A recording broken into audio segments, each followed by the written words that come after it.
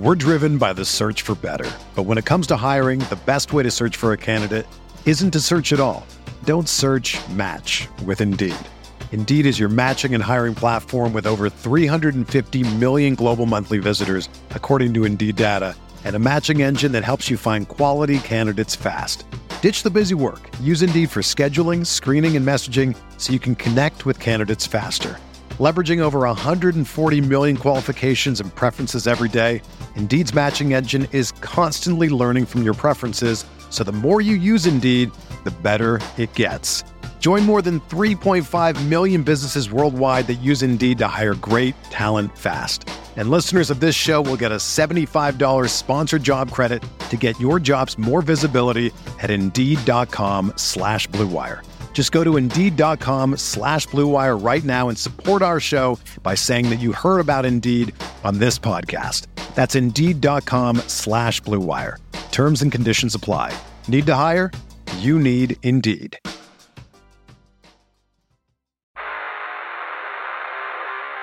You don't want it, you don't need it, but you're gonna get it anyway. The Kevin Sheehan Show. Here's Kevin.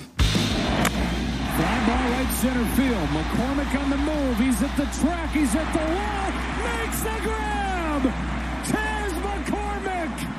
2 gone in the 9th. That was an incredible catch last night in what was the most entertaining game of the series. Chas McCormick, a Philadelphia native and a guy that grew up a Phillies fan, makes the big catch in the bottom of the 9th, securing a 3-2 Philadelphia Game 5 win. Series goes back to Houston tomorrow night for Game 6 and potentially a Game 7 on Sunday night. It's unfortunate that it's over in Philadelphia because the atmosphere the last 3 nights in Philadelphia for those 3 games was spectacular. Tomorrow night, Game 6, and then if there is a 7th and deciding game, it'll be Sunday night. I had John Oran from Sports Business Journal on the radio show, asked him about, Tommy and I talked about it on the podcast, and he just said, you don't even need to ask me. Tennessee, Kansas City, the Sunday night football game, would dominate a Game 7 of the World Series in terms of television ratings. That really is, I mean, for some people of a certain age, they don't even get it because baseball used to be so on par with football, especially if you're talking about a World Series Game 7. And to think that a regular season NFL game would dominate it on television. We've been there for a while, though. We are used to it. But I've enjoyed the World Series. Last night was a thrilling game. Didn't end until after midnight. But another excellent game from Bryce Harper, who was 1 for 2 with 2 walks, and he got hit by a pitch in the bottom of the 9th. They were really pitching around him. He was on first base when the game ended last night. 3-2. I did watch some of the football last night as well. The Eagles get to 8-0. I have to say the most impressive thing about last night's game is it's the first time I've watched Houston this year, and Washington plays them in a few weeks. Dameon Pierce, the rookie running back for the Texans, who played at Florida and was a 4th-round pick, is incredible. I mean, he was so good last night and has been all year long. 139 yards last night on 27 carries. He was running people over. What an impressive rookie running back Pierce is in Houston. I mean, Kenneth Walker, obviously, in Seattle. Breece Hall before he got injured. Tyler Algier in Atlanta. There have been some good ones, but Dameon Pierce is really something else. What a great player. I'll tell you, Philadelphia wasn't overwhelmingly impressive. They won the game 29-17 to get to 8-0. They had issues protecting Hurts last night. He was under siege all night long. I actually think some of his throws were some of the best throws I've ever seen him make. With pressure in his face, people bearing down. He got sacked 4 times in the game. That's Hurts. But, man, they've got some weapons in Goddard, Brown. My guy, Devontae Smith, I needed him to have a bigger night for my fantasy league. He had just 2 catches for 22 yards. But Philadelphia, undefeated 8-0, and they now await the Commanders a week from Monday night. That's their next game. Washington, of course, has Minnesota on Sunday. All right, on the show today, Clinton Portis will join us. We'll talk ball with Clinton Portis. Then Phil Mackey, who does a great YouTube podcast called Purple Daily covering the Vikings. Phil's been on the show before. He will join us to talk about the Vikings. And then I'll have the smell test later on in the show as well. I want to start with how Washington wins on Sunday and give you a final score prediction. So I really think, as I've said all week long, this is a very winnable game for Washington. But, you know, I've kind of felt that way about their games, even some of their games with Carson Wentz for a while now. I mean, I think it really started for me in week 3 against the Eagles. Now, the reason I was confident that it could be a game is Philadelphia had the Monday night game, short week, and I just thought it set up well for Washington coming off a loss against Detroit. They played better on defense against Philly.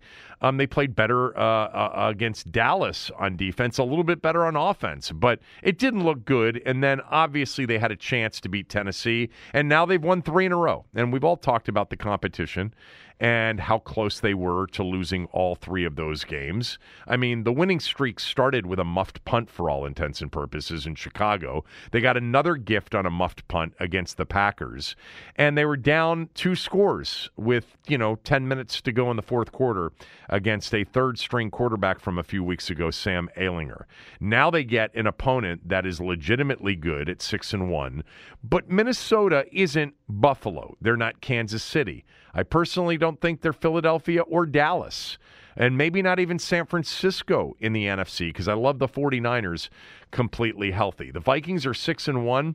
They have had every single win, with the exception of their opener against Green Bay, be an 8-point or less win. They've had multiple fourth-quarter game-winning drives led by my guy, Kirk Cousins. But the truth is, this hasn't been a great year for Kirk. He hasn't been bad, but he was so good last year and the year before, and the team around him just wasn't good enough. The defense wasn't good enough. The O-line wasn't very good. They lost games because of the kicker last year. The kicker isn't very good this year either. I think, he's been good. He just hasn't been as good, and I think part of it has been the adaptation to a new offense. But we'll ask Phil Mackey about that a little bit later on. But I think Washington's defense, as I've said, is playing at a level that against a team like Minnesota that is good, but other than Justin Jefferson at this point, it's in Dalvin Cook, I'd throw Cook into that equation. It's not like they're super explosive. And I think defensively there's a chance they can play well. And I don't think Minnesota, outside of Zadarius Smith, is that good on defense. So I think it's a winnable game. How do they win it? A couple of ways. Number one, Washington wins on Sunday over the Vikings if they stop the run. They have to stop Dalvin Cook and, by the way, Alexander Mattison. The Vikings, with those two guys, average 4.7 yards per carry. Washington's been excellent over the last 6 weeks, allowing less than 4 yards per carry. It's like 3.72 yards per carry right now. Jonathan Taylor elevated that a little bit last week. Very important to stop the run because, as all of us know from Kirk's days here and for those of us that have followed his career in Minnesota, if you can make Kirk and that team one-dimensional as a pure drop-back passing team, they can do it, okay? He is capable of doing it, but man, is he tough when you've got a balanced attack and they can go play action and bootleg off of a running game with Dalvin Cook. Stop the run. Washington's been good at it. I expect them to be able to pull it off on Sunday. Third down offense is crucial Sunday. They were 2 for 12 last week. They've got to be in that 7 for 15, 6 for 13, maybe not 50% or better. That would be great. But they've got to be in that 45% range. They've got to convert on third down, stay on the field with the formula that I think they think works, and I would agree with them with what they have right now, and that is Down and distance, favorable. Third downs that are makeable. Don't get into a drop-back game. I understand what they did in the final 2 minutes or the final 10 minutes when they went pure drop-back because they were down 2 scores, and it looked good. Okay, Taylor did incredibly well. You cannot make a living and you can't win more games than less, in my opinion, if that's what you decide you want to do. I think the run extension throws, I think the design check down throws, I think some of the slants, I think some of the bubbles are great. And then you can take your shots on early downs after you've established the fact that you are multifaceted on the day. Don't think that you can still, I know, again, he's been impressive at times, but the formula for them last year during that 4-game winning streak and 3 games so far this year is staying ahead of the chains primarily. They've got to do that by staying on the field on third down. They're not going to stay on the field on third down unless they've got 3rd and 5s or shorter. Number 3, Washington beats Minnesota if they don't let Justin Jefferson go nuts. You know, one of the things that Justin Jefferson does is he's not always the X receiver. He's not always on the outside. He lines up in the slot a hell of a lot. They line him up in the backfield, which for all intents and purposes is a way to design the matchup they want. You can't have Wild Goose covering Jefferson without help. I think you got to give help to anybody that's covering Jefferson. You've got to make everybody else beat you and not let Jefferson beat you. He is elite. He's elite in creating separation in man coverage. He is elite with the ball in his hands. And the truth is, Adam Thielen as their number 2, he's not the number 2 he used to be. You know, he's going to catch some tightly contested throws. He's a tough guy, but he's not getting the separation that he used to get. They've got a pretty decent third receiver in KJ Osborne. In many ways, I think he's a better threat than Thielen. They added TJ Hawkinson via trade this week because they lost Irv Smith, although I think, you know, Irv Smith was not a dynamic tight end, hasn't been. I don't know how much Hawkinson will know and how much he'll be available for them when he was just traded a few days ago. But if he develops into a really good tight end as a pass-catching tight end, look out because Kirk loves to have a big-time tight end, and they don't have one. Take Jefferson as much as you can out of it. Don't let him end up with, 11 targets and 9 catches for 195 yards. That won't make for a positive day. Lastly, red zone. Washington's been outstanding with their red zone defense this year. Top 10 in the league. In some categories, they're much higher in certain metrics in red zone defense. Minnesota offensively, very good with their red zone offense. They've been very creative in the red zone with their offense. This is a big area of the game Sunday, as is flipping it around, where Washington hasn't been that great as a red zone offense, but Minnesota hasn't been very good as a red zone defense. But I think, Minnesota will be in the red zone in this game. And you've got to make them pay by getting stops, maybe some fourth down stops, but certainly holding them to field goals. And look out for Kevin O'Connell's creativity in the red zone. Washington has faced limited teams here in the red zone the last 3 weeks. That's not Minnesota. If they can continue, though, with outstanding red zone defense, I think they've got a chance to win the game. Stop the run, make them one-dimensional. Third down offense is crucial this week. Don't let Justin Jefferson go wild, especially when they match him up in the slot, because look out, Wild Goose. He is moved around a ton. And then I think red zone defense in particular against a very good red zone offensive team will be key on Sunday. I don't know. Call it a hunch. I think it's a back-and-forth game that comes down to the final possession. I've got Washington winning 23-20. I'll tell you why more than anything else. Minnesota's kind of due to not win one of these close games. They've won all of these close games. 5 of the 6 have been really tight games, and they've come through and they've gotten every break in all of them. I think they're a good team. I actually think they will be a better team at the end of the year than they are now if they stay healthy. But I think Washington's still catching them as they're still trying to figure it out offensively with Kevin O'Connell, still trying to figure it out defensively with Ed Donatel, who is a Vic Fangio disciple. They can be had here. Other teams have had a chance in recent weeks against the Vikings. I mean, the Lions had a very good chance against them. The Saints had a good chance against them. The Bears had a fourth quarter lead. The Dolphins were in it with, like, backup quarterbacks. I think Sunday's a really, really close game that could go either way. And I'm looking forward to it. I think it should be a good one. Black uniforms, not into that. I'm not into, any of this other stuff going on. And clearly the story of the week has been the ownership change. And that's how I'm going to end this first segment. I put together a list of the 10 things that I want in a new owner.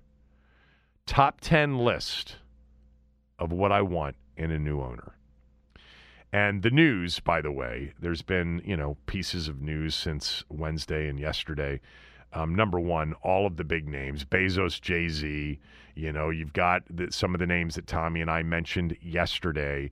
There was a story in Pro Football Talk, not Pro Football Talk, there was a story, Sports Business Journal from Ben Fisher, that said part of the what got Snyder to move was owners going to Snyder saying, it's time. There will likely be more news today and more news from over the weekend. I am still at 90% on him selling the team, and I think that this will be fast-tracked in terms of a new owner. So here is my top 10 list of what I'm looking for and what I hope for in a new owner. And I understand that some of this will seem, perhaps, old man, get off my lawn.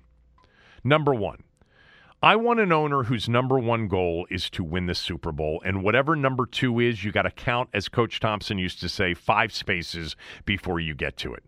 I don't want an owner or anybody in the organization to say what Chief Marketing Officer Will Misselbrook recently said when talking about the team's brand and the name in particular. He said, quote, "It's more than just a football team. If your team name is an animal, you're kind of restricted. The name Commanders allowed us to go into a much bigger space: media, food, fashion, pop culture, and music," closed quote. No, I want the brand of the organization first and foremost to be winning Super Bowls.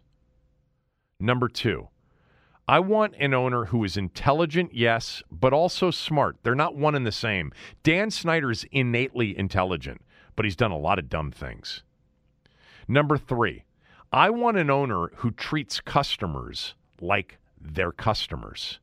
This organization's arrogance in the way it treated its fans, its season ticket holders, its partners, including media partners, its corporate sponsors, they, even in the face of all of the losing and bad behavior and embarrassing behavior, they tried to act like you were lucky to do business with them. That kind of culture does not breed good results. I want an owner who treats customers like their customers. Number four, I want an owner that hires a lead football person, also known to many football fans as a general manager. I want my owner to let that person hire all of the other football people, including the head coach. Number five, I want an owner who gives the football people total autonomy on football things and isn't meddlesome. Number six, I want an owner who can communicate, negotiate, and get a deal done for a new stadium at the RFK site in D.C. Number seven, I want an owner that considers a complete do-over on the name and brand. I don't think, as I talked about yesterday, that there's much value in the Commanders in the sale of this team. It's been around for 9 months now, 10 months now. You're not acquiring an established brand. You can do it over again. I think it should be done over again. My preference, Washington as the central focus of the brand, and they call it the Washington football team or the Washington FC or FC Washington, and all of us refer to them by their nickname, the Skins. Number 8, I want an owner that doesn't want to be the face of the franchise. I know that Dan wasn't that over the last 10 years. Understood. He was a total public recluse. But not the first 10 years where he wanted to be a star and, more importantly, wanted to hang out with stars. I want an owner that doesn't care if he or she is that noticeable. Now, I will give consideration to if the owner is a famous person, Jay-Z as an example, and there's a football benefit to the owner being visible, well then let's, leverage that if that's the case. If it's not somebody like that, I don't want that person to be very visible. Number 9, I don't want an owner to be on the sidelines during the games. Not that Dan ever was. I just don't want the next owner to be hanging out on the sidelines during the games.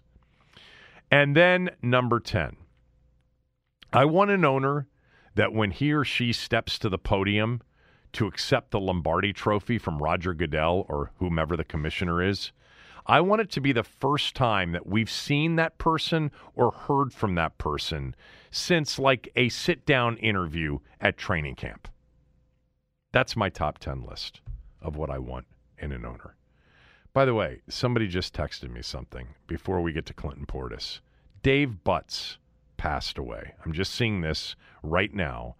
Dave Butts, the Commanders, tweeted out, "We're heartbroken over the loss of Washington legend Dave Butts, a 2-time Super Bowl champion and a member of our Ring of Fame and 90 Greatest list, sending our deepest condolences to Dave's family and friends." Dave Butts, at 72 years old, it would appear, he has passed away. Wow.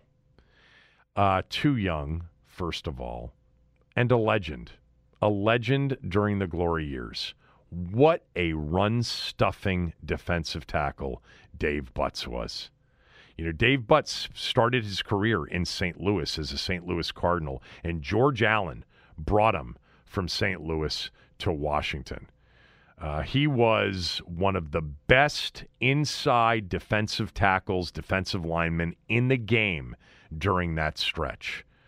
I don't have his All-Pro and Pro Bowl information up in front of me, but I know he was selected to Pro Bowls and certainly at least 1 or 2 All-Pro seasons in the 82 to 84 range, 1982 to 1984 range. He also was always available. Wow. Quite the surprise and quite the career. Really, really loved Dave Butts. He was a gentle giant, in that, description of a big man who carved ducks. That was a hobby of his, carving ducks out of wood. He was an artist. He was so soft-spoken, but when he spoke, he was intelligent. He was a favorite among the team. I know he was one of Joe T's favorites. I think Theismann and Butts had a very close relationship. Sad. Dave Butts passed away. More on Butts next week, obviously with Tommy on Tuesday. Up next, Clinton Portis will be my guest. We will talk football with Portis, college, Washington, and the NFL. We'll get to that right after these words from a few of our sponsors. We're driven by the search for better. But when it comes to hiring, the best way to search for a candidate isn't to search at all. Don't search, match with Indeed. Indeed is your matching and hiring platform with over 350 million global monthly visitors, according to Indeed data, and a matching engine that helps you find quality candidates fast. Ditch the busy work. Use Indeed for scheduling, screening, and messaging so you can connect with candidates faster. Leveraging over 140 million qualifications and preferences every day, Indeed's matching engine is constantly learning from your preferences, so the more you use Indeed, the better it gets. Join more than 3.5 million businesses worldwide that use Indeed to hire great talent fast. And listeners of this show will get a $75 sponsored job credit to get your jobs more visibility at Indeed.com/Blue Wire. Just go to Indeed.com/Blue Wire right now and support our show by saying that you heard about Indeed on this podcast. That's Indeed.com/Blue Wire. Terms and conditions apply. Need to hire? You need Indeed.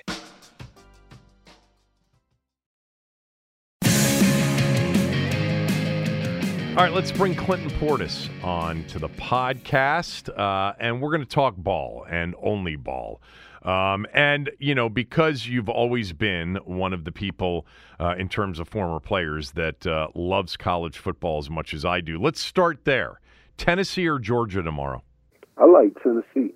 You know, Georgia, offensively, I don't think they can score at the pace Tennessee can. And Tennessee has shown you they'll go deep, and they're accurate. Hooker has been accurate. They're explosive. Their receiver is doing crazy numbers. Wyatt, yeah. I like Tennessee. Hyatt. Yeah, I like Tennessee. You think Hendon Hooker is a good NFL prospect? Well, he can throw the deep ball. You know, normally that's what you're looking for. You have so many of these quarterbacks that just throw underneath and don't make plays downfield. And I think when you look for what the prototype is in the NFL, when you look at a Patrick Mahomes, a guy with a strong arm, a Kyler Murray, guys that get the ball downfield, they tend to be hot. So if Hooker continues to be accurate and playing the way that he's playing, he's at Tennessee. Like, look what he did for this program. The same thing happened with your quarterback at Cincinnati, Joe Burrow. The same thing happened with Burrow. You know, his early years, it was a struggle. You didn't know if he could play. All of a sudden, he go from Ohio State to LSU, and it's like, oh, this is a new guy. So the same thing should happen for Hooker. I think he's deserved it. I think he's played his way into the conversation, and I think he can do it on the next level. Hooker, for those of you that don't know, was at Virginia Tech before transferring to Tennessee. The one thing about this game tomorrow, I actually like Georgia. Tennessee's played all of these games this year, these big games at home. You know, going back to the Florida game, the Bama game, the Kentucky game. They're on the road, in Athens, and Georgia just seems to have stepped up when they've needed to. I mean, the Oregon games, week one, you can throw that out, but they destroyed Auburn. Not that Auburn's very good. They destroyed Florida last week. Not that Florida's very good. I think we'll find out a lot about both teams, Tennessee's first legit road, test and Georgia's first real test overall. I mean, it's a wild SEC season so far. What about Bama, LSU, and Death Valley tomorrow night? Who do you like there?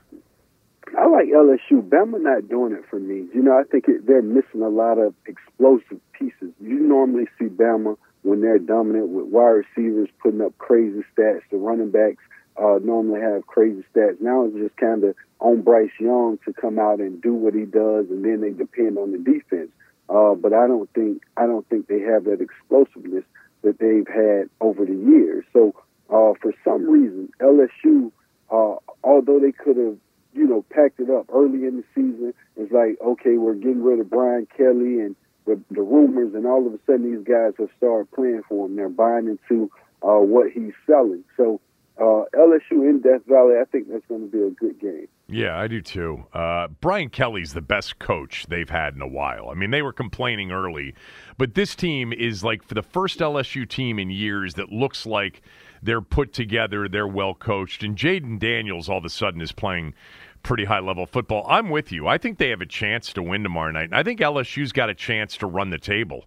And that would put them in the SEC title game against either Tennessee or Georgia, which would be interesting. Who else in college football do you like a lot? Like, who do you see as a legitimate national championship contender? I'm assuming you like the Buckeyes. You know it. I was just about to say, Marvin Harrison Jr. is doing crazy numbers. Like, I think that connection alone is probably the only connection better than Hooker and Wyatt. When you look at Stroud and Harrison Jr., that connection is probably the best connection in college football. And then you have Hooker and Wyatt connection as well. But those guys are on the same page, and Ohio State just seems to churn out receivers, to continue to churn out players and find a way. I think they have an easier path. So once it gets to that point in the season, they're healthier. Those guys should be a lot healthier. They're not hit by the injury bug. They have a slew of running backs. They have a slew of receivers, and you're protecting your quarterback. So I think the Buckeyes would be one of those teams. What do you think of Clemson? To me, they don't pass the eye test because of the quarterback in particular, but I don't see it with them. Do you?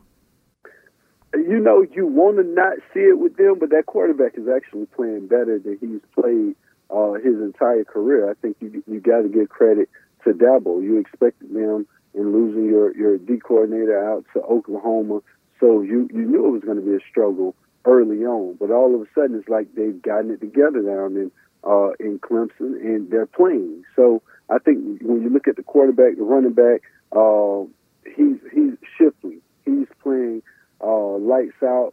He just give them a chance, in that environment, that home field, playing down in Death Valley, that environment gives them a chance. So I think they actually beat Notre Dame, who had a tough start to the season, and they've kind of riding the ship, but going into Clemson for them, I think is going to be a tough ask.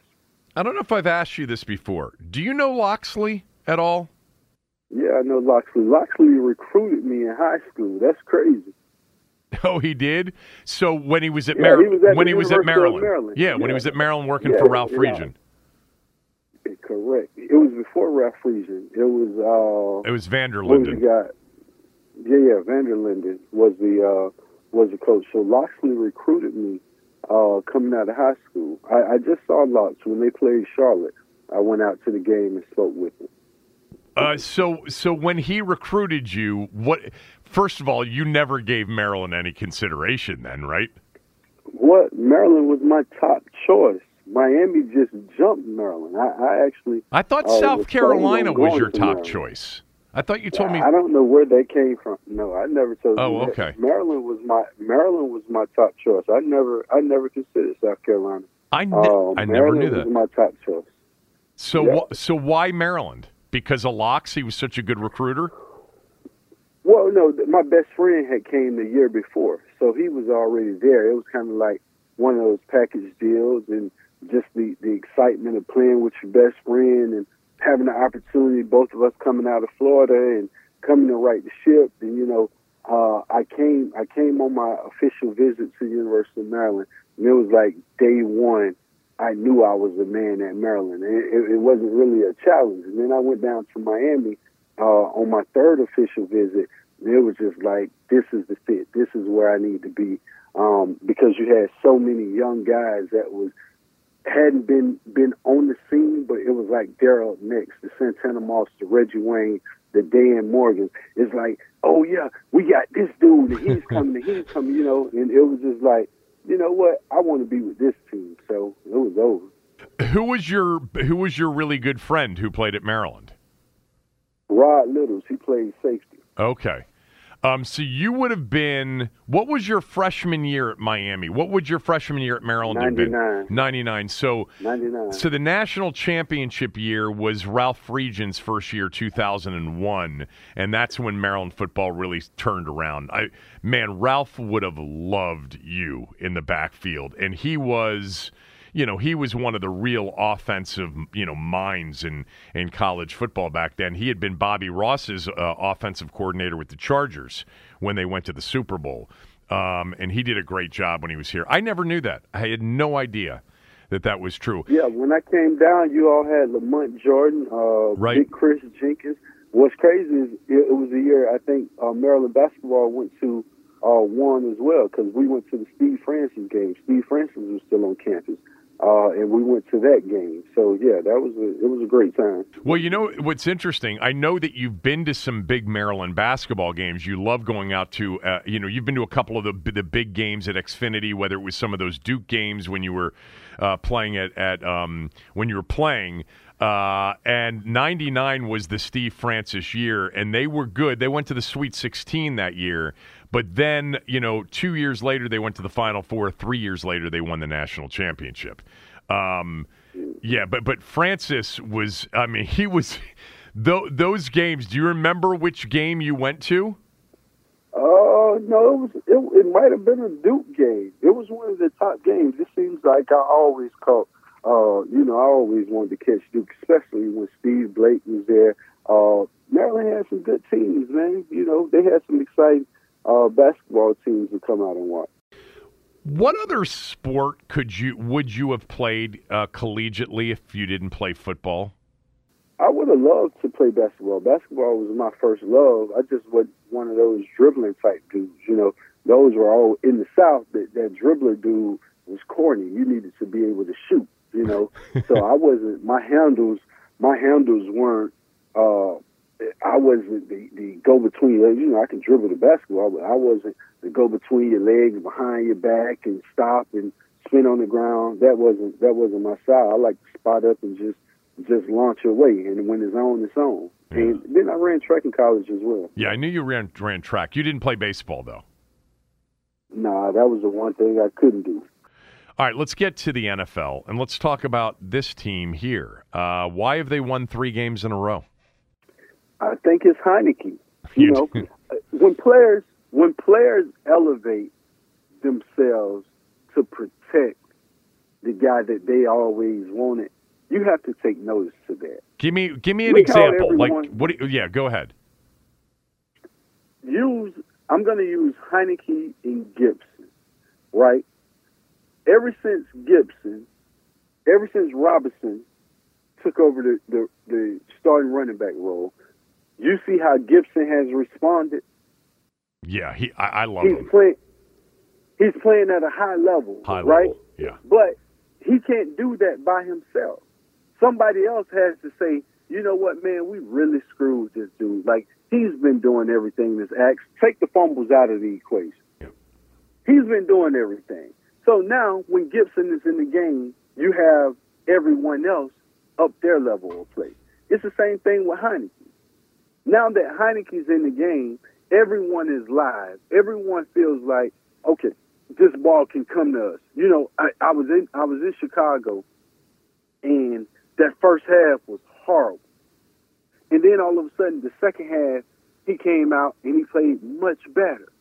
And then I was there for the Green Bay game, and you just see the response. And prior to Heineke stepping on the field, look at McLaurin's targets. Look at how they were getting McLaurin's the ball. Now, Heineke is on the field. Who's your superstar again? McLaurin. Look at the catch he had last week in Indy. McLaurin. Wentz wouldn't even have thrown that ball. But when players step up for each other, you got to listen to the players sometimes. It's not always about the coaches. It's not always about the scheme and the voices being heard. The players know who they have a shot to win with. And in this 3-game win streak, they've been down, they've come back. They've won games against teams you wouldn't expect the Commanders to beat the Packers. You were down in Chicago. You were down in Indy. Look how impressive it's been. You stuck together as a team. It's like everyone is playing for one another. The thing I always say is, bring the competition back to football. Now you have competition in the running back room, right? You got competition in the receivers room because before the kid Dotson got hurt, he was coming along. Yeah. Now you got Dotson, you got Samuel, you got Terry, you got Brown, who's resurfacing and showing up. You got guys that's competing. You got guys that believe, hey, come to me, I can make a play. So when you put competition back in football, it's not given. Everyone is out here playing for their job. And in playing for their job, they just so happen to go win the last 3 games. So what do you think the future of Heineke is? Right now, I'm not going to disagree with you. Right now, they're clearly a better team, and people respond to him, and they weren't responding to Wentz. But where do you think this goes? Well, I think you should leave Heineke, and I said this last year. When we talked about Heineke, I think you leave Heineke at your starting quarterback until someone comes in and remove him. until you bring in a quarterback that the players react differently to. Now, if you go and draft a young guy, and this young guy is sitting and he finally get his opportunity, and all the players are like playing out of their mind, above and beyond for this guy, maybe that's when you change the helm. But until then, Heineke is getting the job done. Heineke is the guy that they're responding to. So leave Heineke alone. Stop. We just brought in this guy, and I'm giving him the keys. All right, when you brought in Wentz, I don't think you should have just gave Wentz the keys and come out and say, Wentz is our starting quarterback. Let me ask the question a different way. Would you be, at the end of this season, looking for another potential starting quarterback? Or would you do you think now that you may not need to go look for a starting quarterback because Taylor Heineke is the quarterback of your future? Answer that. No, I would definitely look for another quarterback. I would definitely look, because this draft is loaded with quarterbacks. Right. So if you could potentially get one, I would get one, but I wouldn't rush him into playing. I would get a quarterback knowing, hey, you know what? I got Heineke. I can live with Heineke. They can learn from Heineke until they're ready to take the leap. It's just like having Love behind Aaron Rodgers. You go out and you take Love with the idea of, okay, if Aaron Rodgers disappears, if he leaves, if he fall off, if anything, we have a replacement. You haven't heard from Love since. By the way, this was 3 years ago. Who is your favorite quarterback in the draft? Next year's draft. Bryce Young, Stroud. It's starting to be Hooker. The more I see the accuracy of Hooker downfield passes, I get excited, because you could complete the underneath. Everybody can, throw this little 5 and 10 yard. But when you throwing the ball accurate downfield, where your players get an opportunity to make a play, where the ball is not out of bounds or 10 yards over your receiver head, you're giving your receiver a chance to make a play or get a PI in a league that's become so PI friendly. If you bump the receiver, it's a PI. But you're giving your receivers a chance to play. I honestly like Hooker.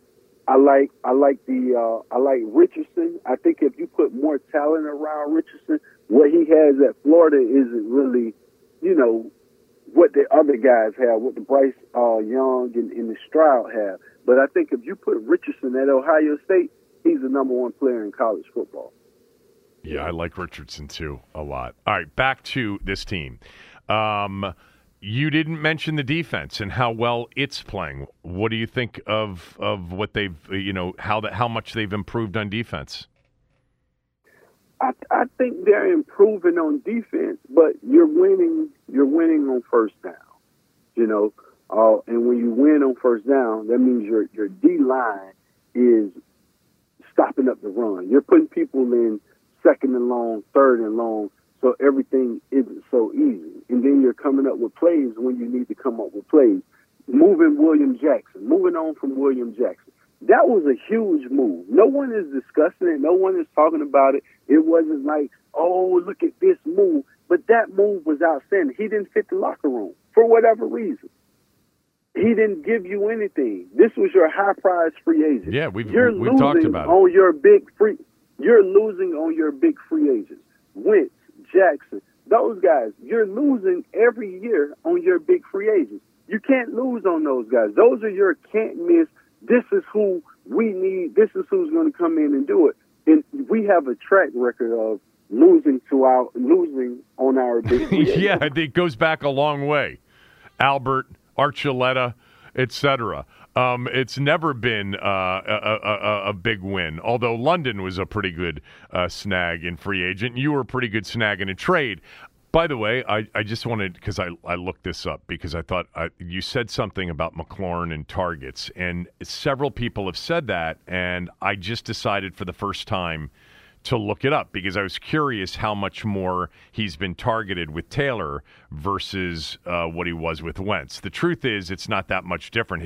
His number one target game was the Philadelphia game. He got targeted 9 times, caught 6 balls for 102 yards.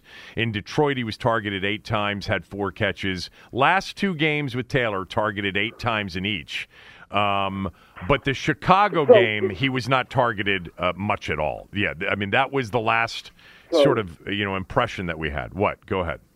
again, you go to is not targets, is when you were targeted. Now, if you look at those same games, if you go to the Wentz games in the first half of all of those games, McLaurin might have two targets. That's fair. And then second half, you come out and you force targets to him. It's about the action throughout the game, getting him the ball every quarter, first quarter, second quarter, third quarter, fourth quarter. Not let me get frustrated. If I haven't touched the ball by halftime, I got 2 attempts. Don't you think I'm coming out frustrated in the second half? I can't look and say, oh, man, this was a long game. I still got plenty of game left. I haven't touched the ball at halftime. When you see Cooper Kupp get 30 targets in a game, and that started with Antonio well, he hasn't gotten 30, but he did get like 16 or 17 in one of those games. I know. That's a lot of targets. How about one of those? Well, Ben used to do it with Antonio Brown. I think there was a game where he was targeted 22 times, which is amazing. So look at Justin Jefferson. Look at A.J. Brown. Yeah. Look at Jamar Chase. Look at the targets that those guys get throughout the game. 19 targets for Kupp against the 49ers earlier this year. 19. So imagine McLaurin getting 19 targets in a game. Yeah. Imagine McLaurin getting 19 targets in a game. You're telling me you can't game plan to put him in a position to win? 19 targets, you can throw him 5 option routes. Who can cover an option route? Give him McLaurin a 2-way go or a 3-way go? Come on, man. You can simplify this. So where's this season going? By the way, I liked what you said about Gibson. I've been saying it all season long. Not that I think Robinson Jr. isn't going to be a good player. He might be. But I think Gibson is really good and deserves the majority, like the significant majority of touches among the backs. Well, I think you can game plan Gibson. So I honestly feel like Robinson as the one back is good because Gibson is not a natural running back. He's a natural athlete. So you could game plan him. You could put him in different spots to be successful. Even putting him back on kickoff return. Yeah. All of that. If this man is used to being all over the field and you take that away from him, like you're taking one of his superpowers. Now that you've given him the opportunity to make plays all over the field, he's responding. So continue to allow him to be the player that he is or the player that you drafted him as instead of trying to change his identity. That's all it was, an identity battle. But I don't think he was – see, this is where I understand what you're saying, and I agree. He's better in space. He's better, as a receiver. He's better out on the edge. But there were games last year and in his rookie year at 6'2", nearly 230, where he was pretty good between the tackles, too, as the bell cow. You go back to some of those games during that 4-game winning streak last year, he was carrying the load, and he got better as the game went along. I'm not disputing the idea that he's better, when he's schemed up to get the ball in space like they've done. But I don't think he was terrible between the tackles. It wasn't terrible between the tackles. When you look at, as a running back, you look and you say, what did this play give you and what did you get? If this play was blocked for you to get 4 yards, then you should have picked up 6. If this play was blocked for you to lose 2 yards, then you should have saved and got back to the line of scrimmage. You see? Yeah. So are you getting the most out of every play? That's where the issue comes in. It's not, oh, well, he did this and he did that. Oh, man, he got a 7-yard run and he got a 10-yard run when he really could have got 20 yards or 15 yards is a huge difference. Because if you get tackled at the 42 and you would have picked up 5 more yards, you're at the 37 and give your kicker a chance to make a field goal. Understood. What about Robinson Jr.? I think he runs a little bit too upright. What do you think? Yeah, he definitely runs. I mean, coming from college, it was guys getting out of his way. In the NFL, guys aren't getting out of your way. And if you want to look at a running back that's running, Pierce from Houston, this kid, if they don't use him up, man, this kid is gonna be amazing. Because he's running through people. If you could go, if I was Coach Jordan, I would go take Robinson, and I would show him Pierce, because you're both rookies. He went to Florida, you went to Alabama. You guys came out of the SEC. This is how his transition to the NFL is compared to yours. For me, I feel like Robinson is trying to make the big play all the time. Every carry is he's trying to pop it and take it the distance. Yep. And he's trying to get to the sideline. Sometimes you got to plant that foot in the ground and get downhill and pick up what's there. That's the difference. With Pierce, man, hey, let it not be a hole. He gonna find something. He's creating something. He's dropping his head. He's dropping his shoulder pads, and he's running behind his shoulder pads. He reminds you of you, doesn't he? Bro, the man, he looks good. I don't know if he has the speed. Yeah, he doesn't have the speed. In the one cut. But I watched him last night for the first time. That's the first time I've watched him this year, and I talked about it in the open of the podcast. I was blown away with how good he is. Man, that man ran over 3 people on one play. I know. Yeah, on that run as they were going down, to the outside, he carried a couple of people with him. By the way, I love talking running backs with you. How good is Kenneth Walker in Seattle? Another one, I think it's the same, though. When you look at Kenneth Walker, downhill. This man is running downhill. He's running abusive. And you know what? It's not even one of those Marshawn Lynch abusive. He's coming downhill, and those legs are still churning. Most guys stop their legs at contact. Pierce and Walker, they're still churning. If you look at Nick Chubb, still churning. Yep. You know, when you look at these backs, a lot of backs on contact stop their legs, and it's kind of like, okay, I'm surrendering. Not them. It ain't no surrender. You come in there thinking they finna surrender, you want to. Let me give you the guy that I loved before the draft, and he's playing really well in Atlanta, the BYU kid, Tyler Algier. Have you watched him? Yeah, I seen some of them. I actually liked the wide receiver that they got in the backfield. He's running. Cordarrelle Patterson. He's running really hard. Yeah, Patterson. Yeah. He's been hurt a little bit here recently. They're actually a pretty good offensive team, Atlanta. You were here. I mean, was Arthur Smith was here when you were here, right? Briefly. Yep. Yeah. Yep. All right. I think Arthur is doing a good job. He's doing a great job. All right. So before I ask you about other teams in the NFL, because although that's kind of what we've been doing here in talking about players, but real quickly. What do you think? Where do you think this is headed with Washington on a 3-game winning streak? They're 4-4. They looked dead in the water 3 weeks ago. They almost lost to Chicago. If the guy doesn't muff the punt, they probably lose that game. Where is this headed? Well, I would be excited if you didn't have the Eagles and the Giants and the Cowboys playing lights out in the division. We're excited about the Skins winning 3 in a row, but the Eagles just won 8 in a row. Yeah. You know, so it's always just one of those situations where you feel like you're doing good and you're gaining ground, but who are you gaining ground on? It's hard to get 4 teams out of the East into the playoffs. It would be a first time ever, but right now at 4-4, and if they were to win this weekend, and I give them a chance against Minnesota, I do, even though the Vikings are 6-1, they could be sitting in the 7th spot all by themselves on Sunday afternoon. I mean, that's how crazy it is. They're not going to win the division, obviously, but they could be in the hunt. Do you? Let me just ask you this. You know what the schedule is like. Do you see a team that is better than 500 right now? You're talking about for the Commanders? Yeah. Who else am I talking about? No, I'm saying I thought you was asking about the opponent. No. I was about to say, yeah, but okay.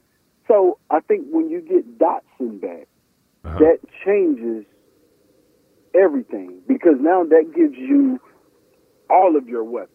That gives you your weapons. That gives you your guy in Heineke, knock on wood that nothing happens, and that gives you your 2 running backs. You know, it's kind of faded McKissick out at this stage, because you got Robinson and you have Gibson playing so well. Yeah. So now, and then if you can get your tight end back to Thomas back playing at the level he was before injury, this is the time of year that you have to step up. These cold months, the end of November to December, this is where we're going to see teams separate themselves. Right. After that bye week is where football changes. The weather gets messy, and now it's time to come downhill. I think we're poised and we're in position defensively to be able to go out and compete, because offensively, we know we can be in an ugly game and finish it. So defensively, I think if our D-line continues to play the way that they've been playing, you get Chase Young back, that adds, and he comes back and adds to what's already going on, I think you have a chance. All right, real quickly, and we'll wrap it up after this. Do you think anybody in the league, I know Philadelphia is 8-0, but do you think anybody in the league is as good as Kansas City or Buffalo? I think Philly is in that conversation. Okay. I honestly do. It's hard to find a flaw. Well, no, I won't say it's hard to find a flaw, because if that left tackle plays the way that he played last night, yeah, they get then beat. You're going to need a quarterback. Oh, man, you got to put a tight end over there outside of him, or have a back chip or something. But if he continues to play the way he played last night, then you're going to need a new quarterback up in Philly. He was under pressure last night. Yeah, Mulata had a tough game last night. Yeah, I would be looking at moving Mulata at this point, because he had a horrible game last night, and it's kind of never talked about because you win, and the 8-0 and the 8 games, all of that overshadows. But someone needs to really sit down and say, "Hey, bro, what was going on? Is everything okay with you? Check on him," because he really got abused last night. So if you could keep those guys healthy, if you could keep Hurts healthy, and of course Brown and Smith playing at the level that they're playing on, the running backs even look better for Philly. And normally, that's been an issue. So they have a shot. What about Dallas? Defensively, I think Dallas with that defense, they got a shot, because I think Dallas has a shot, but that's kind of contingent upon Dak in the receiving core. I don't know if they have the receivers to go out, and if you take CeeDee Lamb out of the game, who's gonna hurt you? I think Pollard is really an X factor, but if you take CeeDee Lamb out and you can stop Pollard, then where do they go? What about the 49ers if they're healthy and they're starting to get healthier? I think once Debo comes back and you got Christian McCaffrey, who's turned into Mr. Everything, he's in the perfect system for his talent being out with Cal. So I think once Debo comes back and Ayuk continues playing, you're going to get Kittle back in the fold. He's been banged up. What about the tackle, Trent? Yeah. Trent is playing out of his mind, man. Like, Trent bulldogging people 20 yards downfield, and now you got a guy in McCaffrey who can play off of that. So I think the 49ers are going to get it together. It's really their secondary is questionable, but their front seven, once they get healthy, it's a mean front seven. I think secondary, they could be exposed. All right. Anybody else that you like? I mean, I had this debate with on the air the other day. After Buffalo and Kansas City, who do you think the third best team in the AFC is? Because I think you can make the case it's Miami. I was about to say a healthy Dolphins team. Yeah. Especially with the addition of Chubb. I think that addition does something for them down in Miami. So even with the Ravens, that addition that they just had in bringing in the linebacker from Roquan Smith. Roquan, yeah, in bringing in Roquan, that's a huge addition, because they got the guy from Chicago as well. Right. I mean, they got the other guy as well. Quinn went to Philly. Quinn went to Philly. Yeah. Oh, yeah, Quinn went to Philly. Yeah. Anyways, well, I think Baltimore, I think they're hit by the injury bug, though. The receivers are going down, but having Lamar Jackson in a defense gives them a chance. Well, I love talking to you, and I found out something new about you. I had no idea that Maryland was, at one point, the front runner for Clinton Portis back in 1999. That would have been so much fun to see you in a Terps uniform, especially when Ralph got there in 2001. You'd have been behind Lamont to start. Man, no, I wouldn't.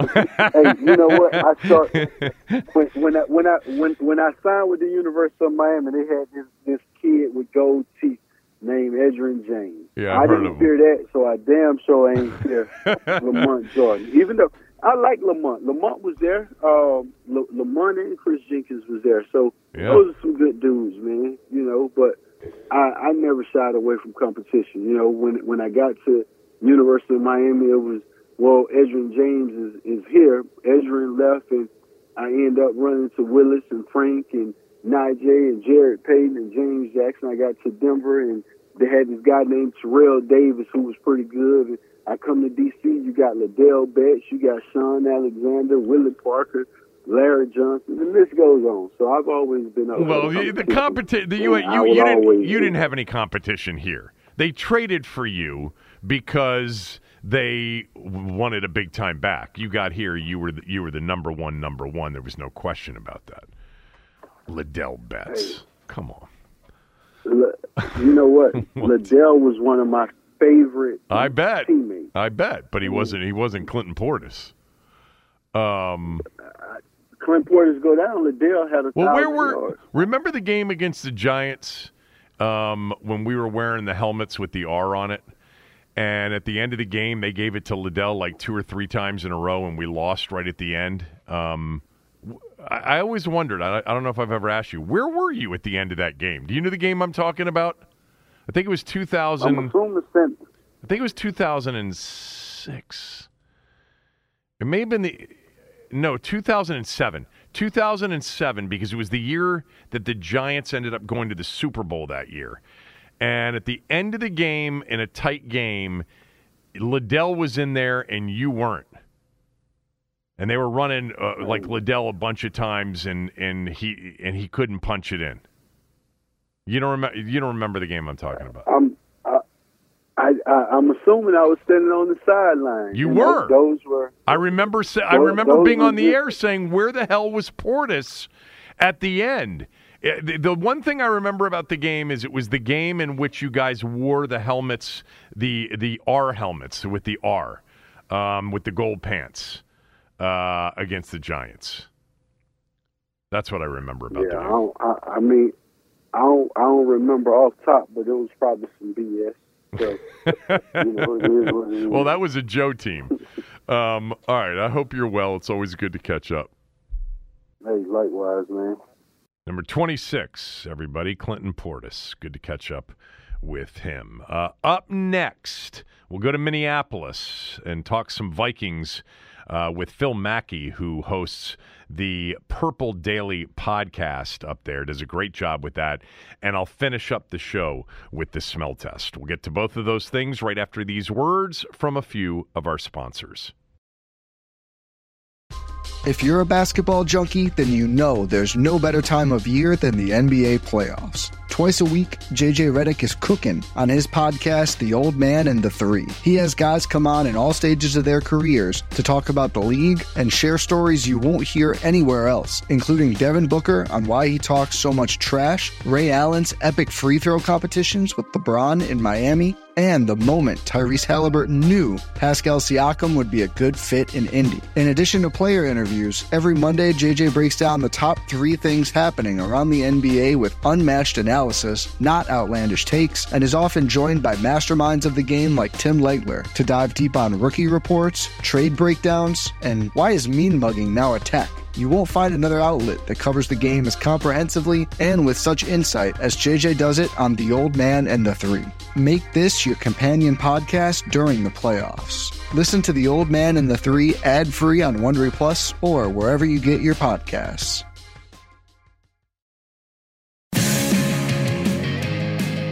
All right, let's talk opponent on Sunday, 1 o'clock FedEx Field. The Vikings and Kirk Cousins coming back to town for the first time. They played each other in a Thursday night game a few years back in Minneapolis, but this one at FedEx Field. And Phil Mackey does such a great job covering the team for Score North. He does a Purple Daily show on YouTube with Judd and with Declan. It's an outstanding show covering Minnesota Vikings football. And you guys have, just help me out with this because I've watched it a few times. You've got this saying about what you want before, what your number one goal is as Viking fans.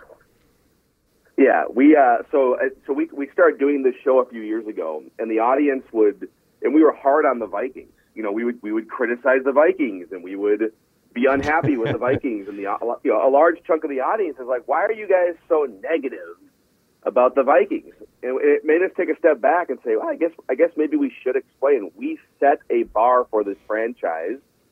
We have standards for this franchise. They've been around for over 60 years, and they haven't won a Super Bowl. They've done everything there is to do in the NFL except win a Super Bowl. I think it's the team with the most playoff appearances, most playoff wins, best record that hasn't won a Super Bowl." And we said, the reason we are hard on the Vikings sometimes is because we just want them to win a dang Super Bowl before we die. So 6-1 is a good way to start your way down that path, I guess. You know, as a lifelong born and raised Washingtonian and Washington, Redskins fan, and now, the Commanders, which not all of us are pleased about, we have won Super Bowls, 3 of them, and been to 5. But really, in recent years, our mantra has been, we just want Dan Snyder to sell the team before we die. Or really, before everybody's lost interest in the team. And we got that news this week. So you never know. Hang in there, because what seemed completely impossible looks like it is now impossible in Washington, which, Phil, really, that's the news here this week. The game has really taken a backseat, even with 3 wins in a row. The idea that finally this 23-year nightmare could be ending, and we might get our team back it's a euphoric feeling in town. All right, let's talk about your team as we talk to Phil Mackey. 6-1. How would you describe it? Legit good or something else? I would say very good, very solidly a Tier 2 team in the NFL. I think most people would agree with me that the Buffalo Bills, the Kansas City Chiefs, and the Philadelphia Eagles are sort of separated eye test, analytics, everything as Tier 1 teams. And then the Vikings are sitting here. I don't think they need to apologize for the way they've won games. In fact, there's so many people that, well, who have they beat, right? And you could play this game with Latino. Well, look at their resume. Who have they really beat? Well, how many teams in the NFL in 2022 would you put on a list of, now that is an impressive team to beat, right? Probably the first 3 teams I mentioned. And so they're winning close games. They have 3 fourth-quarter comeback victories this season. And some people are going to say, well, you're winning, with these close shaves every week. And I say it would be nice to get some separation at some point. But I think it's a great team character trait to just find a way to win in the fourth quarter. It hasn't always been the case in Kirk Cousins' career, and it hasn't been the case with the Vikings throughout the years. So this would be the week it would be nice to see them just win a game by like 14 points. But I also think that there's very much an awareness that this could be a trickier game than it looks like on paper. And Washington has found a way to win some games. I don't think people are taking this game for granted, but it would be nice to see some separation at some point. Yeah, I don't think they should. I mean, I would have said that 3 weeks ago, but Washington has improved. They're better defensively. They're actually a decent team defensively, and they've had some life sort of injected via Taylor Heineke. What do you see, though, moving forward? Because there's a lot of talent. There's a better relationship between coach and quarterback, which I'll ask you to speak to here in a moment. And, by the way, there's a pretty sizable division lead at this point. it's much better to win games on the way to being good than to lose games on the way to being good and then have those games be less meaningful. Do you see a much better team at some point down the road? I think the Vikings have more room to grow and get better than most teams that they're fighting with for a playoff position right now. They're installing an entirely new offensive system with a new head coach. You mentioned Kevin O'Connell. They're installing a 3-4 defense for the first time since 1986. Danielle Hunter is playing as a left outside linebacker instead of a defensive end. So there's all these changes and new personnel and things that they're trying to get a full grasp on. And I think we were trying to figure out, is that a process that's going to take 4 weeks, 6 weeks? We're about 2 months into the season now. So I think starting now, basically, you've had all off season, you had the first 2 months of regular season action. I think there's room to grow, but I think it has to start soon. I don't think you're just going to become a different team in December. Would like to see some signs, but I mean, there's a lot of good DNA here. It's one of the least penalized teams in the NFL. I'm going to throw a hardcore stat at you here. They have something called successful play rate in the NFL, which is basically, what percentage of the time are you gaining enough yards on each play for it to be successful? 60% of yards on first down, 40% on whatever, and then conversion on third down. And the Vikings have the third highest offensive success rate in the league behind Buffalo and Kansas City. So there's just a lot of good bones and DNA here. And then they just traded for T.J. Hawkinson, who should help make the passing game more explosive. And we'll just have to see it continue, I guess, over the coming weeks. I want to talk about Hawkinson here in a moment and the addition of him. But tell me and all that are listening just what KOC, what Kevin O'Connell's brought, not just in overall, head coach and dynamic change, but specific to that relationship with his starting quarterback. So, and you and I have talked offline about Kirk and just sort of how was he in Washington? How was he in Minnesota? And my read after watching him on a day-to-day basis for now, a half decade, is he's never going to be the guy that sets the temperature in a room like a Tom Brady or a Patrick Mahomes from a leadership standpoint, a presence standpoint. Right. He's not going to be that guy. And so it's really important for the coach to empower him, for the coach to build a good relationship with him. And Mike Zimmer and Kirk Cousins just were never two guys that were going to sit down. And I mean, it literally took until their fourth year together to start watching film for 45 minutes on Thursdays. They didn't even work together for the first 3 years of the partnership. And so to have Kevin O'Connell come in and make it okay to be Kirk, it's okay to be kind of quirky, it's okay to be yourself, it's okay to admit that you were bad in a game without, the coach jumping down your throat in a practice or at a press conference. He seems like the most comfortable version of himself that I've seen in the 5 years he's been here. But the funny part is he's having the worst statistical year of his career. Right. And some of it, again, is learning a new system. And I know Adam Thielen isn't the deep threat that he used to be at age 32. I should say he's having the worst statistical season of his career, but he's better at the end of halves than he's ever been in his career. And if I had to, I'd like it all. I just like the best version possible at all times. But if I had to pick, is he going to wake up and be great in the last 5 minutes of the first and second half, or is he going to be great on the scripted plays? I think the fact that he's improving when the game gets more improvisational shows you that there's been another level to Kirk Cousins here at age 34. It's been a nice, pleasant surprise.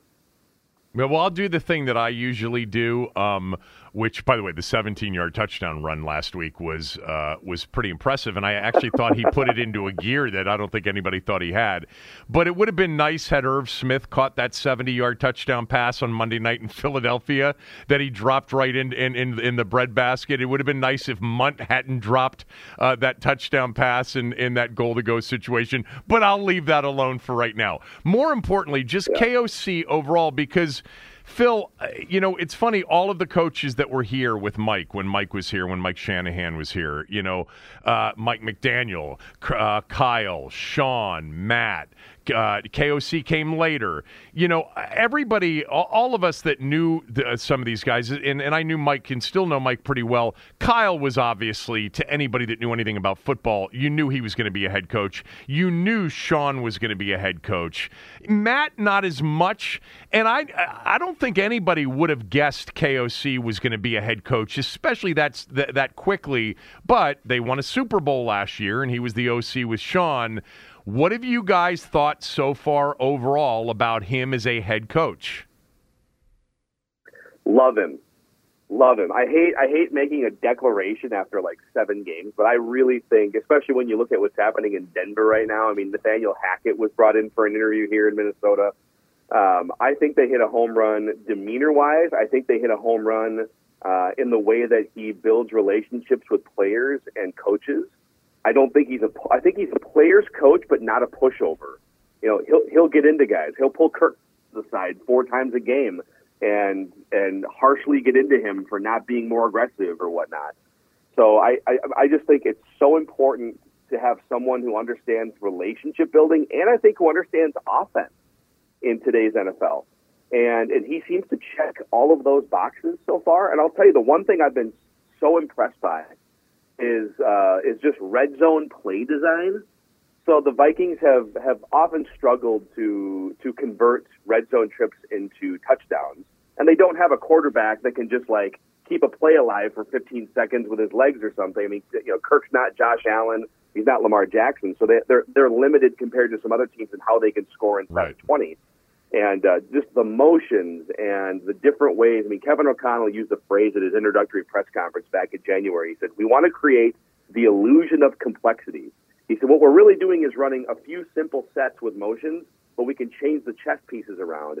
And you've seen, like, you know, 6 or 7 different touchdowns inside the red zone where it's the same play or the same motion, but different pieces. Jalen Reagor grabs a handoff on a jet sweep, or Justin Jefferson does, or they fake to the motion receiver, fake to Dalvin. Johnny Munt catches a touchdown. So just creativity, demeanor, everything seems like a home run here, at least in the first half of the season. All right, we're talking to Phil Mackey. Phil has been covering the Vikings for years. You can follow him on Twitter at Phil Mackey. I would urge anybody that wants to be entertained to watch what they do with Purple Daily on YouTube.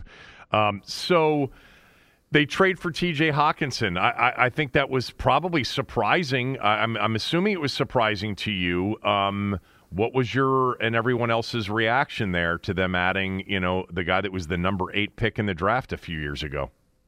Yeah, I think everyone had a feeling they were looking for another pass-catching weapon, and Irv Smith had just been diagnosed with a high ankle sprain, and we kind of mentioned Adam Thielen. He's not getting any younger; he's banged up. So I think people following the team thought they're going to do something and get a weapon. I don't know that any of us thought that T.J. Hawkinson was even an option in the division. He's 25 years old. He's still on a rookie scale contract, and he's relatively affordable cap-wise next year on the 5th-year option. And he just seems like the type of guy, as a former 8th overall pick, that you would invest 4 or 5 more years into. But I don't know. I never really know what the Lions are doing, so we'll let them kind of deal with their own house. But what I love, and this has happened a couple times here with the Vikings' new general manager, Kwesi Adofo-Mensah, he comes from a trading background, a stock trading background. And a couple different times here in the last 3 months, he has said, all right, who is a former first-round pick that might not be living up to his potential yet, still young enough? Jalen Reagor, 23 years old. He was the pick before Justin Jefferson. They wound up trading like a mid or a late-round pick to the Eagles to get a punt returner and a guy that they can use in jet sweep motions and maybe mix in more. It's a great buy low on a former first-round pick. You're not giving up a first or a second-round pick. And then T.J. Hawkinson, 6'5", athletic, comes from that Iowa pipeline of tight ends. Yeah. And they say, at one point, this was one of the 10 best football prospects in the world. He's been good with the Lions, but they think there's probably a tier 1 tight end in there somewhere. He's only 25 years old. It took Travis Kelce until 27. It took Mark Andrews until like his 4th year in the league. So sometimes tight ends just need time. So I love the fact that they're buying low on football commodities and they're not giving up first-round draft capital to do it. And I think Kirk Cousins loves throwing to tight ends. Great check down safety blankets. And instead of a 7-yard gain, you might get a 14-yard gain out of a guy like Hockenson. You know, it's funny. I wonder if you guys talked at all just about, and I think it's become a little bit more commonplace in recent years, but I remember when Andy Reid traded Donovan McNabb to Washington in 2010, my initial reaction was, well, why would he do that if he were actually really good still? You know, this guy's a lot younger than Donovan was at the time. But was that a reaction? Like, don't you think there's a little bit of a red flag on that or not? Or is it just that the Lions are the Lions? Yeah, I think when the Eagles traded Rager, and you saw some of the stuff, Rager under national TV spotlight, sure, muffing punts and stuff. So it was kind of, his struggles were more known, but the Eagles are a fairly well-run, competent organization. You know, they don't make a lot of bad personnel moves. And so when the Eagles trade Rager, you're kind of like, definitely damaged goods. Everyone kind of knows that you're not exactly getting a number one wide receiver prospect here.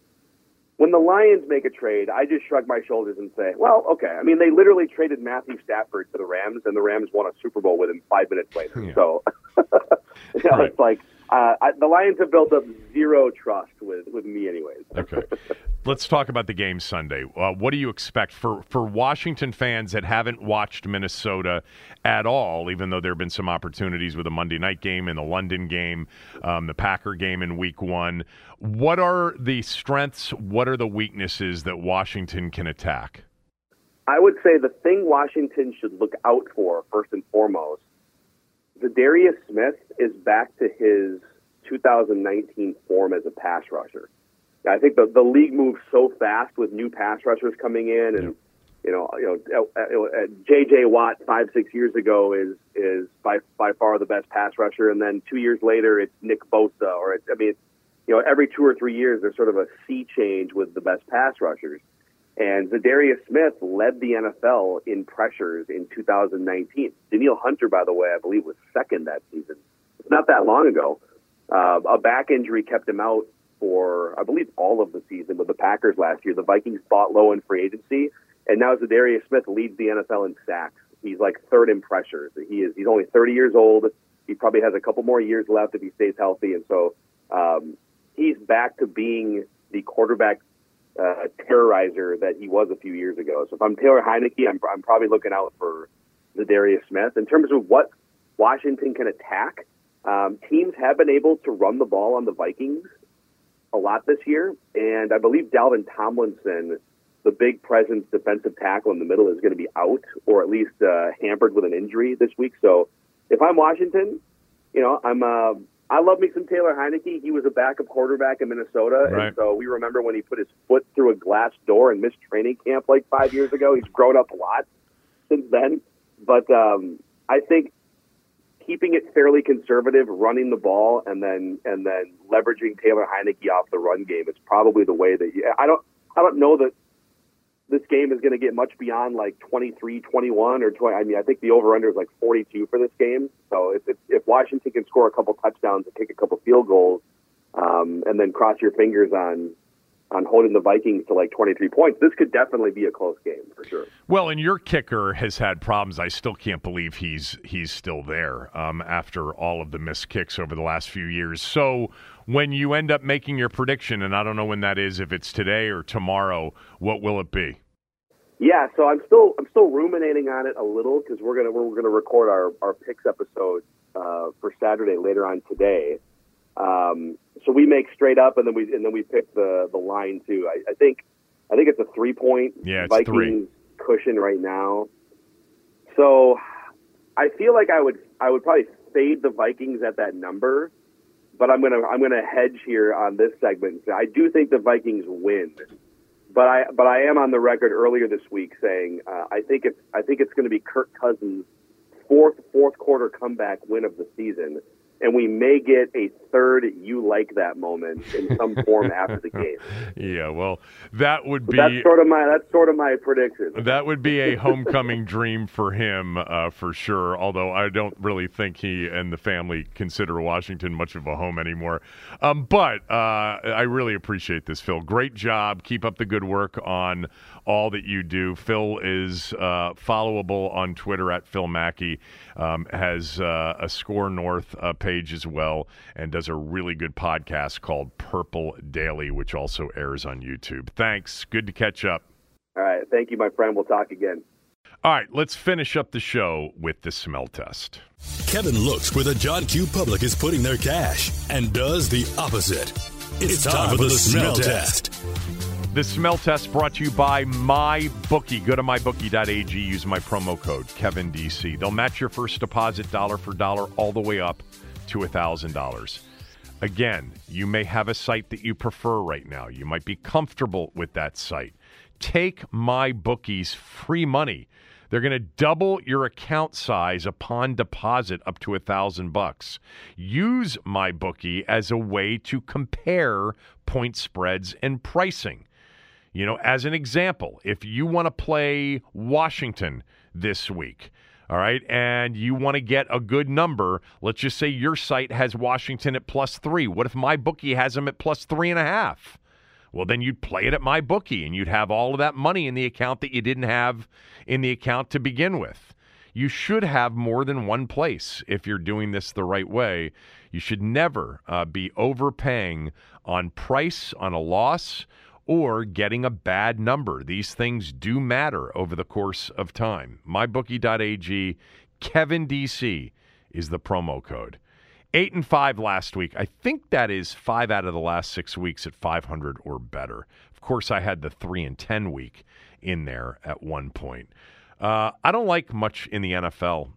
For those of you that always say, oh, you're much better in the NFL than you are college, I don't even think that's true. But I like a lot of college games. Only 2 NFL games, one on Sunday, one on Monday night. I will tell you I'm not putting Washington into the smell test, even though I will likely personally play them. I already gave you my final score prediction of 23-20. I do like their chances Sunday.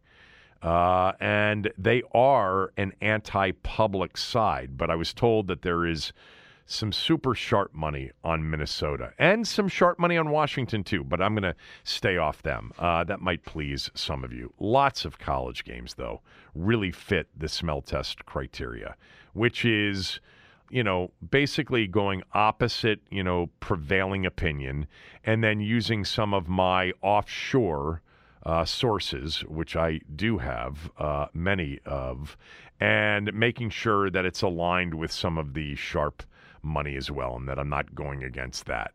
There's a little bit more that goes into it, but the bottom line is it is a contrarian handicapping philosophy. And I've said this recently, I think, on the podcast, but I'm starting to feel like the contrarian handicapping philosophy is no longer contrarian, because almost everybody now that bets has figured out that if it looks obvious, it usually isn't.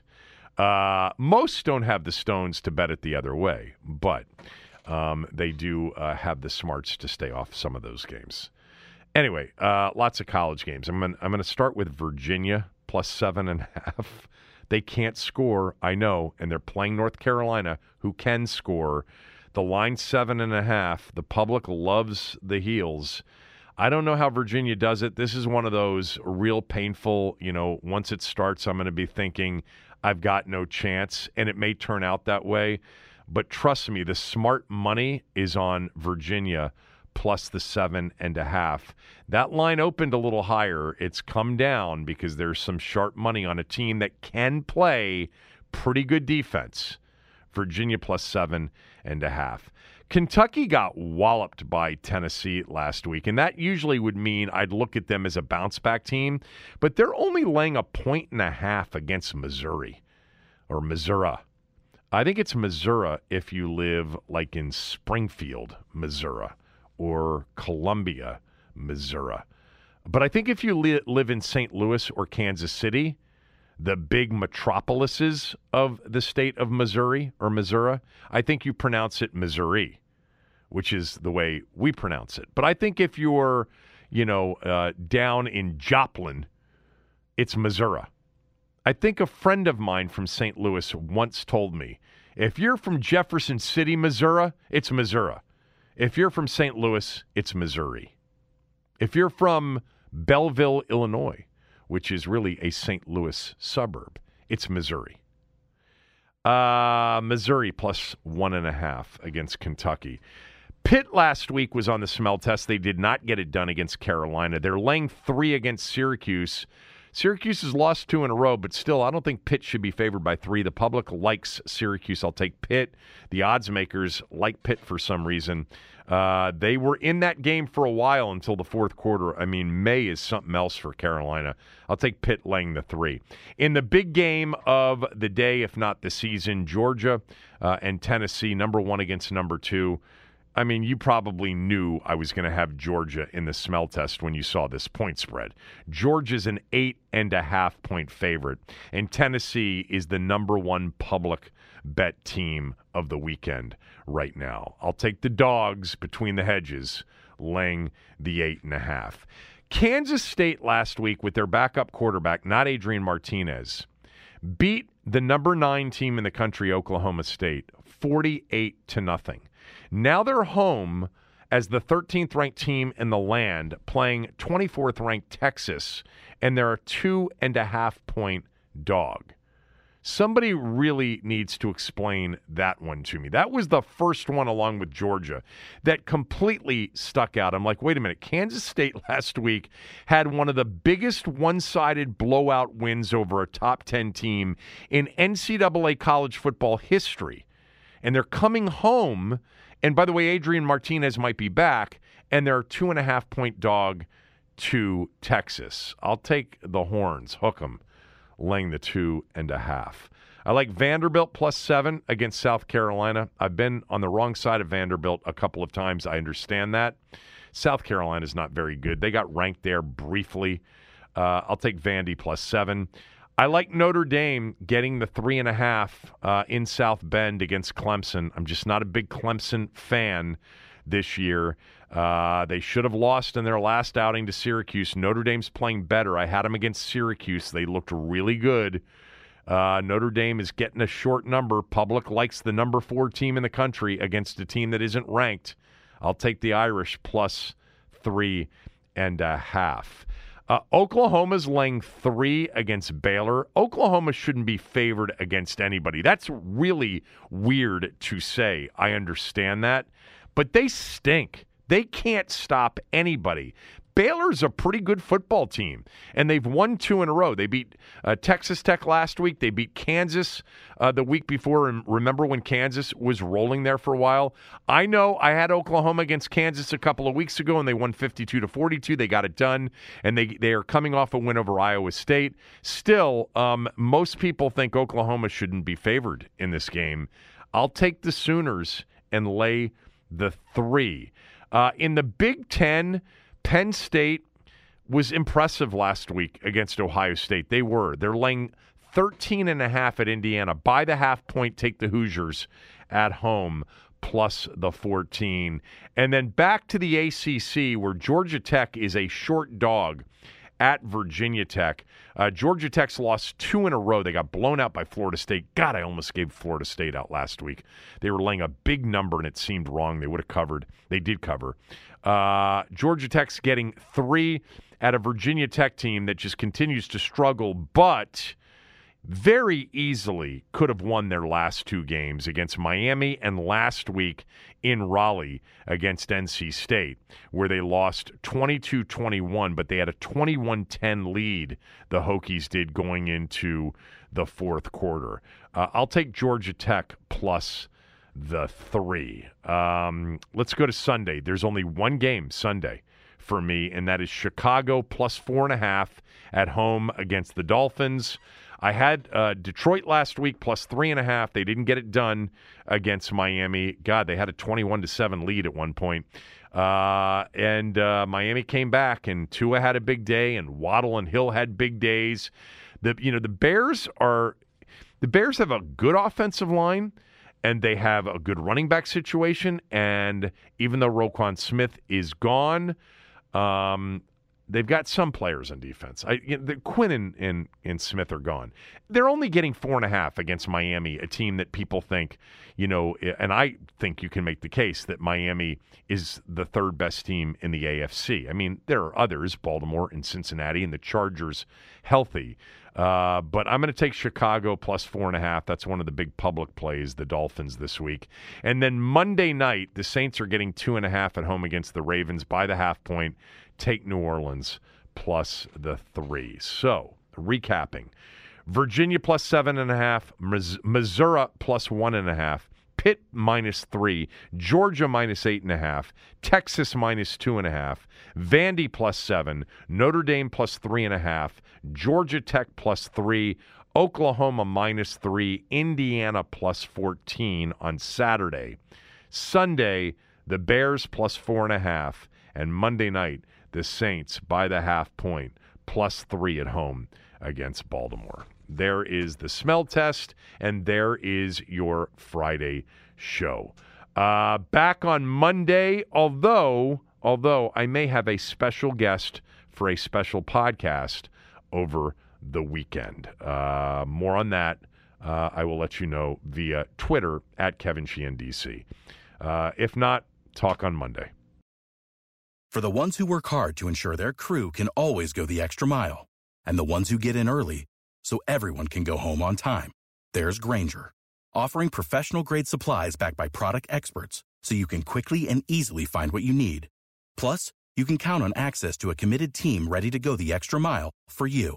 Call, click Grainger.com, or just stop by. Grainger, for the ones who get it done.